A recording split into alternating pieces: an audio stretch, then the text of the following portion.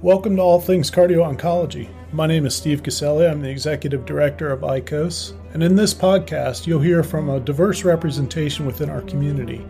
We want you to be both informed and inspired by their stories and experiences, and we're so glad that you've joined us today. As we begin today, I want to welcome our co-host, as usual, Dan Lanahan. Dr. Lanahan has been serving as a medical consultant this year for ICOS. Welcome, Dan. Thank you very much, Steve. As always, it's great to talk about cardio-oncology topics. And Dr. Arjun Ghosh. Arjun is consultant cardiologist at UCLH and Bart's Heart Center in London. Welcome, Arjun. Thanks so much, Steve. Really looking forward to this exciting episode on the guidelines. Well, certainly one of the most anticipated and now celebrated recent events in the world of cardio-oncology has been the publication of the new ESC guidelines in cardio-oncology. And as a society, we're really proud to be included as a collaborating partner on this. And that's due in large measure to the fact that the two lead chairpersons on this project are both members of our board of directors, Dr. Alexander Lyon and Dr. Teresa Lopez Fernandez. And we're delighted to have Teresa with us today so we can discuss a little bit about this monumental achievement. So welcome, Teresa. Thank you very much, Steve. It's always a great pleasure to be here with you. Well, first, I think we would all want to say congratulations on really this remarkable piece of work. 50 recommendations, each with its own table, 13 additional tables, 48 figures, 133 pages. It is a monumental piece of work. So congratulations for that. And thank you very much. It seems that we have a lot of things to read. Yes. Yeah. First, we need to decide which one goes first. Yes, absolutely. And we won't get to all that today, but we'll get some brief background and overview. No, and I would also just, encourage people that when they do read something, don't try to take the whole thing at once. It's like I have said, and I'm sure somebody else important has said, don't eat the whole cake. Just take a piece. Yes. Eat a piece, enjoy that piece, and then the next day or whenever you can get to it again, take another bite. But the guidelines are really a monumental achievement, and the quality and the detail is truly astounding. Yeah, and it's obviously meant to be a reference work that people go back to repeatedly, hopefully in their daily practice. Before we get into any details about the guidelines, Teresa, I wonder if you could just tell us a little bit about sort of the background, the context for how this project came about. How did this originate? Who was involved in the organizing and writing of these guidelines? How long did it take? Just give us some background information about this work. Yeah, thank you, Steve. I think that this is a very interesting question. In fact, we start to think about creating ESC guidelines on cardio-oncology in 2019, and it was a proposal of the ESC Council of Cardio-Oncology to the Guidelines Committee of the ESC. And finally, in 2020, we get the approval to move forward with this project. So, in fact, the project started in March 2020. And at that time, Alex and we were invited to co-chair this project. And we started the first administrative process to engage co-authors and also to present the project to other societies, because from the beginning, we want to create a collaborative work between the ESC community and other international oncology and hematology societies, and of course, the International Cardio-Oncology Society, to create one document that covers all the needs that we as professionals we have when we need to take care of patients with cancer and maybe cancer and cardiovascular diseases. So it's been a long process. And I'm sure that Dan can jump in this process because he is part of the task force members. But we had the first meeting with all the people who are going to contribute to the guidelines in September 2020. So the presentation of the guidelines was done in August this year, 2022. So we spent 2 years to review the literature, to select the key pieces of the literature that really make different our clinical practice and help us to make appropriate treatment choices. And then once we had the main text, we started to create a recommendation and then to work on how to present all these recommendations and figures and tables to try to improve reading and to facilitate to follow these recommendations in daily practice. And what about who are the authors? Did you get representatives? I know you did get representatives from around the world, but how are the various authors chosen? Well, we select authors based on their expertise in different areas of cardio-oncology, and there is a strict process to select authors from the guidelines, because it's not just the proposal of the ESC Council in this case, and Alex and I as chairs, but the ESC Clinical Practice Guideline Committee needs to approve all the authors based on their expertise, their curriculum, their potential conflict of interest with the industry.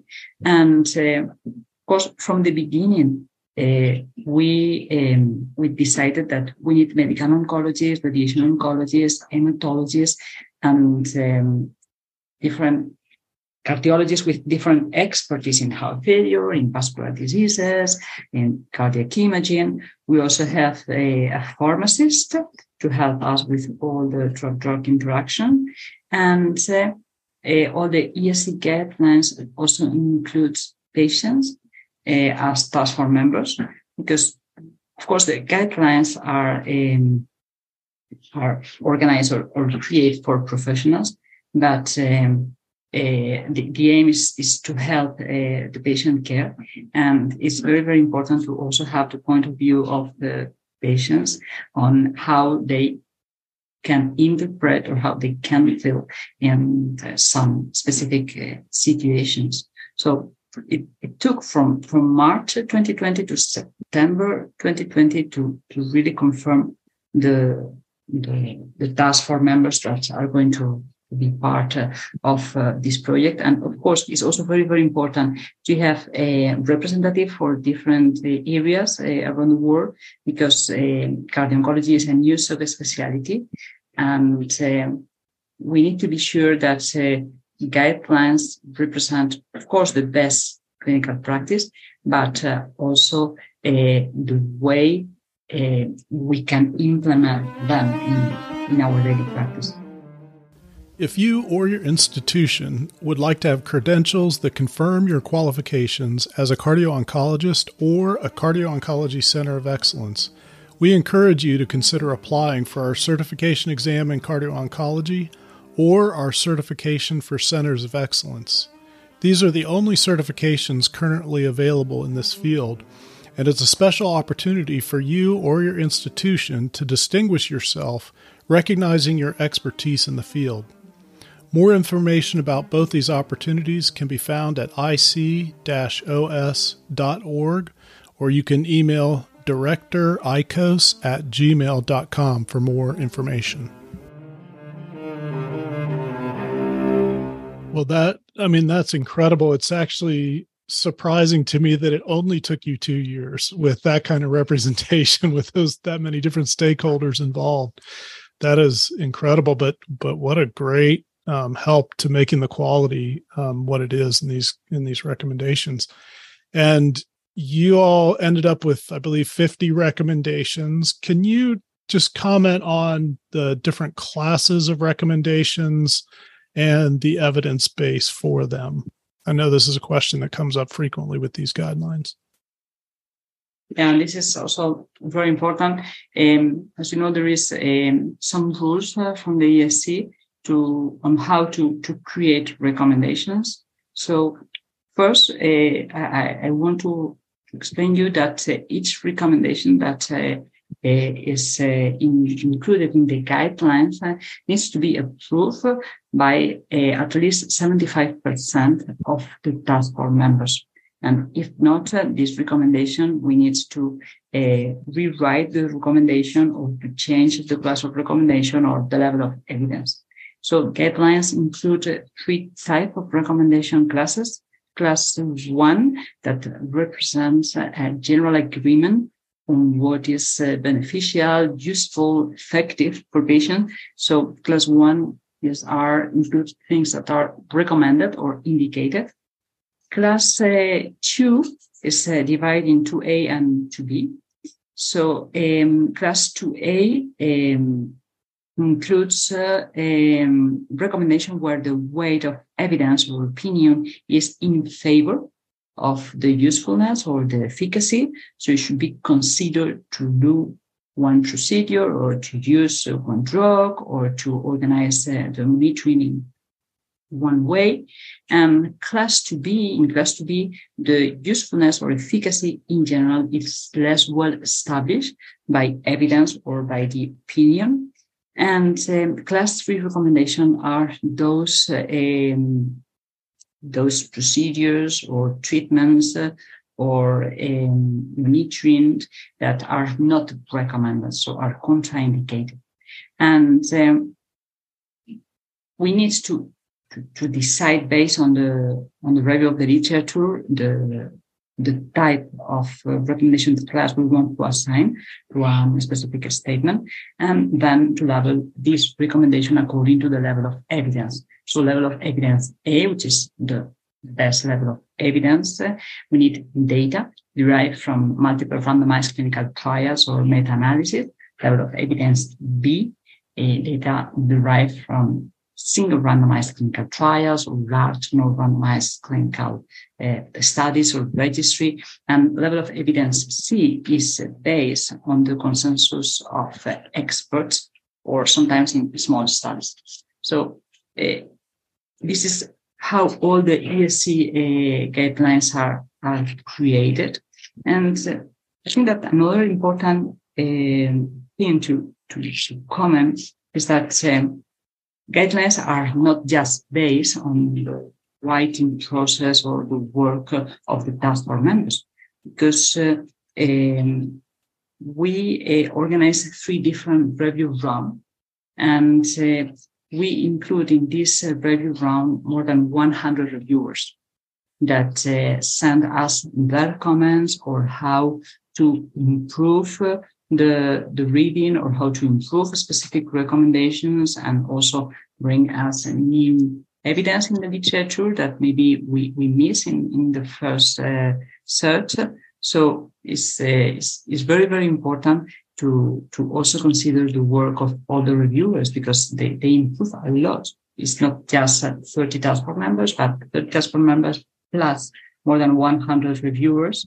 So even level of evidence C recommendation are really strong in the sense that reflect what experts think that the best clinical practice, even though it sometimes is not reflected in a specific clinical trials or meta-analysis. So that was really a beautiful description of what is an astoundingly complex process. So, to take, if you just imagine some data set that you developed yourself, you did it at your own site and you verified all the accuracy of it, et cetera, and then you go through the process of getting it published. What, other than the 4 or 5 or 10 people that you're working with directly at your institution, and, they review it and everybody agrees that this is what it shows, et cetera, when you submit it to be published, on average, it probably gets reviewed by to maybe up to 4 different people, and they provide their input, and if you can answer that information or those questions adequately, then ultimately your paper will be published. So that's how data kind of goes through the process in general. And what you just described is something far bigger than that, in terms of there's 30 some odd authors, there's 100 and some odd reviewers, and they go through 3 different review processes. So I mean, this is as curated data and text as at least that I'm familiar with. I'm sure some of the other major guidelines, like treatment of myocardial infarction or heart failure or something like that, they may go through a similar process. But just from my own personal exposure and your description of this, it's really pretty amazing how much work was actually done. Yeah, that is really remarkable. And I wonder, and any of you can jump in on this question, but I wonder if in this process you were, maybe not surprised by where the best evidence is, but were you surprised by gaps in evidence that came out as y'all reviewed all this data? Yeah, this is true. And in fact, there is a specific chapter on the guidelines that try to list the gaps in evidence. And I think that it's very, very important to focus on these gaps, because it's the only way to improve our knowledge, to really focus on creating evidence to cover these gaps. I think that probably one of the big challenges we have is how to organize long-term cancer survivorship programs, because improvement in cancer treatment and early cancer diagnosis, these are, of course, good news, but we face a huge population of cancer survivors, not all with the same cardiovascular toxicity risk, not all treated with the same drugs, and with their own cardiovascular characteristic, even before cancer treatment. And I think it's really complex to organize this follow-up in an evidence-based way. I'm not sure what Dan think about that, but probably it's not easy to have a close monitoring of patients during cancer treatment, but we hopefully spend a few months on this process, and at that time the patients are at hospital, so are in a very, let's say, controlled environment. But when the cancer treatment finishes, even though if they have a continuous follow-up by their oncologist, they are not based at hospital, and it's more complex to really organize this process, at least the speed. So, Arjun, I was wondering what you thought about these things. You just heard a summary of the process, and then the at the beginning we talked about the length and the content, in general about these guidelines. But what do you think the purpose of them is? I'm just curious, what your view as somebody who's worked in this area and also who's worked on these types of guidelines, why do we do all this? Yeah, I think that's a really good question. I mean, I think that I have to say, as somebody not being directly involved in these guidelines, whether as an outsider in that from that viewpoint, I think they serve a very important purpose in identifying to non-cardio oncologists that the field has come to such a point that we can have some evidence base to say that this is why we're doing the things that we do. And also, as Teresa mentioned, identifying, these are the gaps and this is where we need the field to go. And one thing I was struck by when I was at the ESC when the guidelines were presented was a lot of colleagues of mine who are non-cardio oncologists. They were interventional cardiologists, they were EP cardiologists. They were coming with me to the different cardio oncology sessions, and I was asking them, "Are you sure you're coming to the right session?" And they were like, "Yes, I need to learn about this." So I think that's a really, big testament to the work that Teresa, Alex, and everyone on the committee has done to produce something that really has grabbed the attention of all cardiologists. And I suppose, the next step is to grab the attention of, hemato-oncologists and oncologists. And, that's the next step. Yeah. So Teresa, what is your perspective on that? How do we get the hematology and oncology worlds to engage? Yeah, this is not easy in some places, but I think that is very, very important. In fact, one of the first chapter of the guidelines was focused on the baseline risk assessment of cardiovascular toxicity. And this initial risk assessment to identify those patients who are going to benefit to be referred to a cardio-oncologist service is a task from the oncologist and the hematologist. So we necessarily need to have them on board to be able to select which patients we need to follow in a specialized cardio-oncology clinic. So I think that the fact that the International Cardio-Oncology Society, the European Hematology Association, and the European Society of Radiation Oncology are a part of this project is extremely important. And I know that all these societies are going to increase the promotion or to organize the promotion of these guidelines. At least in Spain, we have started to work with Spanish medical oncologists and hematologists, and we plan to have a different session and organizing meetings with residents and young fellows in order to explain the guidelines and to explain the critical role of the oncologists and hematologists to help the cardiovascular health of these patients. Yeah. So Arjun, how do you think it could be, how long do you think the guidelines will take to sort of get into practice in the UK, for example?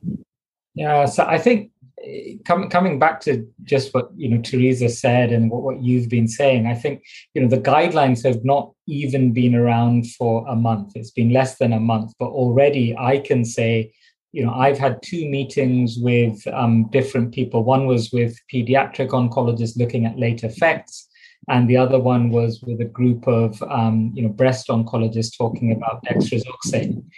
And 2 separate meetings in the last 3 weeks, and at both times I referenced the guidelines that they were unaware of. But now, 2 different groups of oncologists in our hospital are aware of the guidelines, and they were like, yeah, so this is there, this is in the literature, we need to have a look, and maybe we should implement this in clinical practice.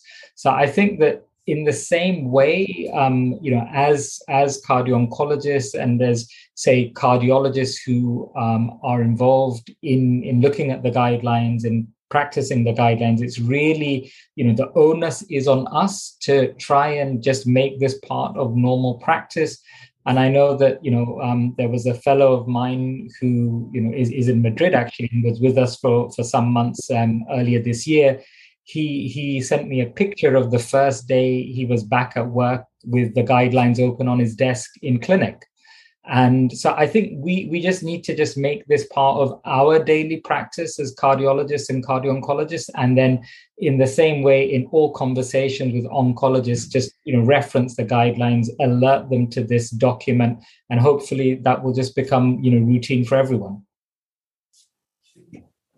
And Teresa, along those lines, is the team producing any related resources like summary tools or patient resources, things that are coming off the guidelines yet to be published? Yeah, this is also a very interesting question.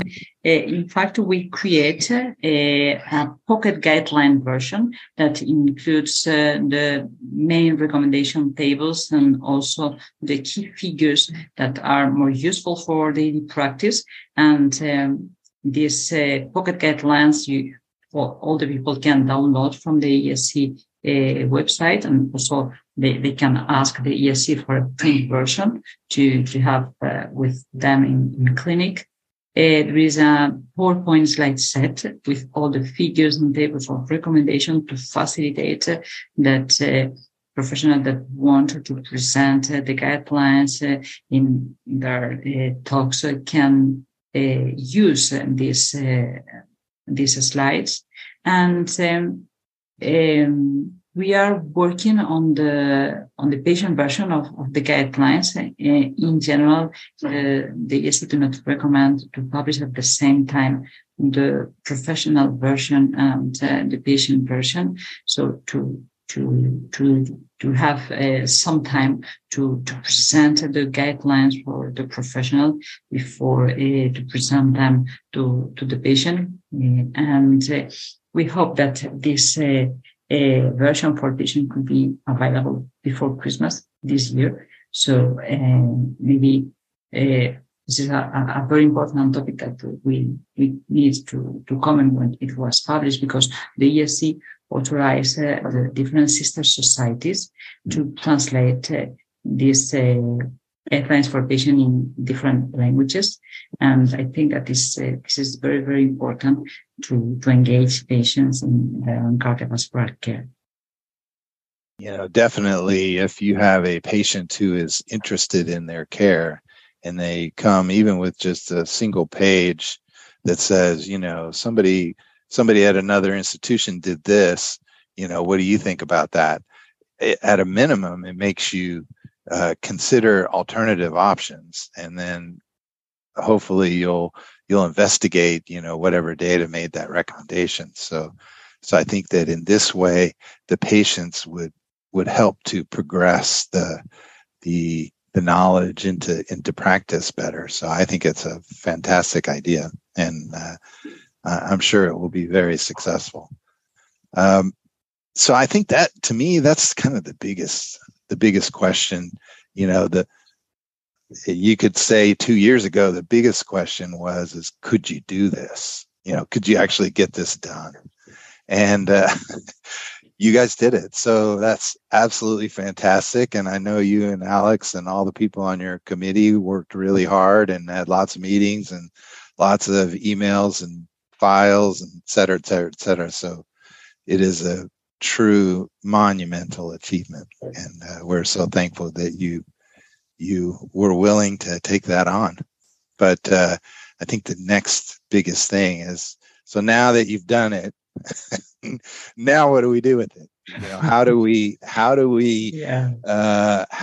get it into the world, into the practice, into people's mindset or their decision making? That's the real frontier at this point. So I think, we couldn't have that conversation if you hadn't done it. So kudos that it's been done. But now we got to figure out, how do we get it into reality and not just a beautiful, detailed document? No, definitely. In fact, I think that the challenge to implement the guidelines in clinical practice is even harder than the fact that have the document published. Maybe another initiative that is going to be published in a few weeks can help to implement the guidelines, because the ESC creates a quality indicator program based on all the guidelines and the ESC published. And these quality indicators try to really simplify things, focusing on the key aspect of the to implement the guidelines successfully.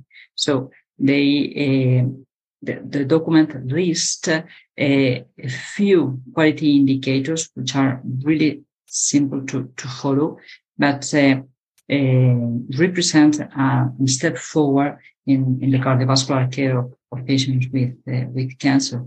So, as you mentioned before, Dan, it's impossible to implement all the guidelines recommendation at the same time. In the same way, it's impossible to read the guidelines in one afternoon and to be able to understand all the things. But if we start by stratifying the cardiovascular toxicity risk of patients, maybe this is the first step. And if we focus on that, the rest of the monitoring process and the management of cardiovascular diseases will be easier than if we start to focus on how many echoes I need to perform every X months to a huge number of patients. Yeah, I think that's really important. I'd sort of like to hear what Arjun has to say about this. But if we think about, for example, the heart failure guidelines, which I think the first version came out like in 1995, and then this is at least in the ACC/AHA guidelines. So I don't know about the ESC guidelines, but for heart failure.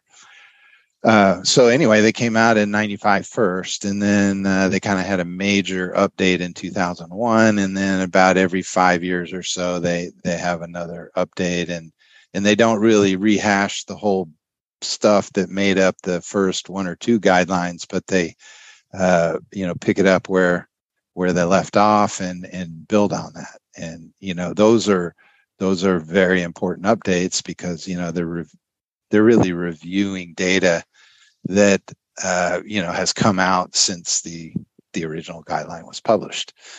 So playing that forward to this guideline, so whatever moment in time, we're at this moment right now where we have a guideline, and then hopefully all of our colleagues around the world are thinking about, is this the right thing?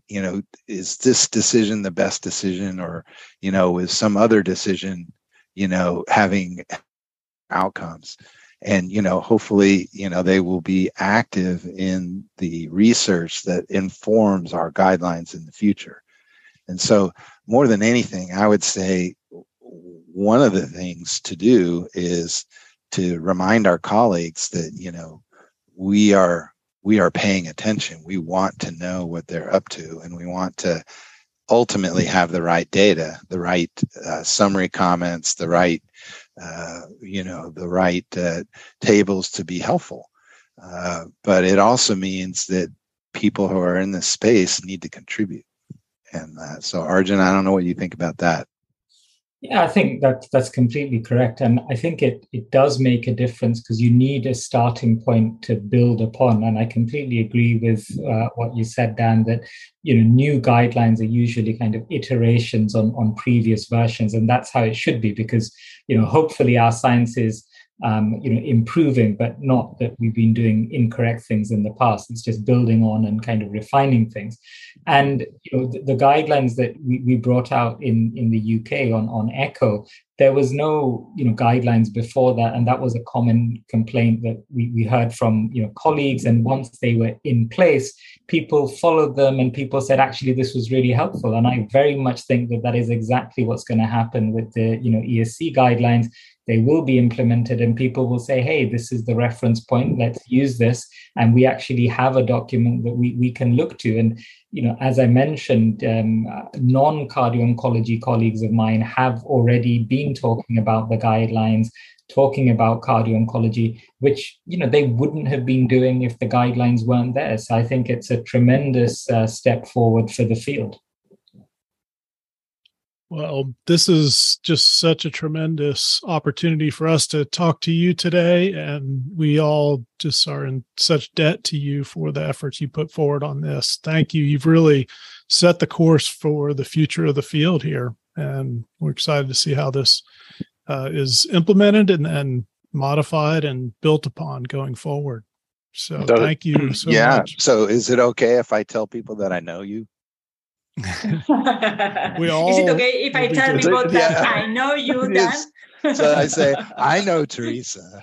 And, so And I know Alex too, but he couldn't get on this call. But yes, no, this is really a monumental marking spot for cardio-oncology. In fact, we are going to present at TICOS in 2 weeks in Toronto. So we hope that all of you can join us in Toronto, if not in person, at least virtually, because we can promise you that we are going to present really key aspects of the guidelines. So super. Absolutely. We absolutely look forward to that. Absolutely. For more information about ICOS, you can go to ic-os.org, where you'll find more information about all of our programs, including our weekly webinars, our board certification exam, and other resources that we know you'll find helpful. Thanks for joining us today, and we hope to hear from you soon.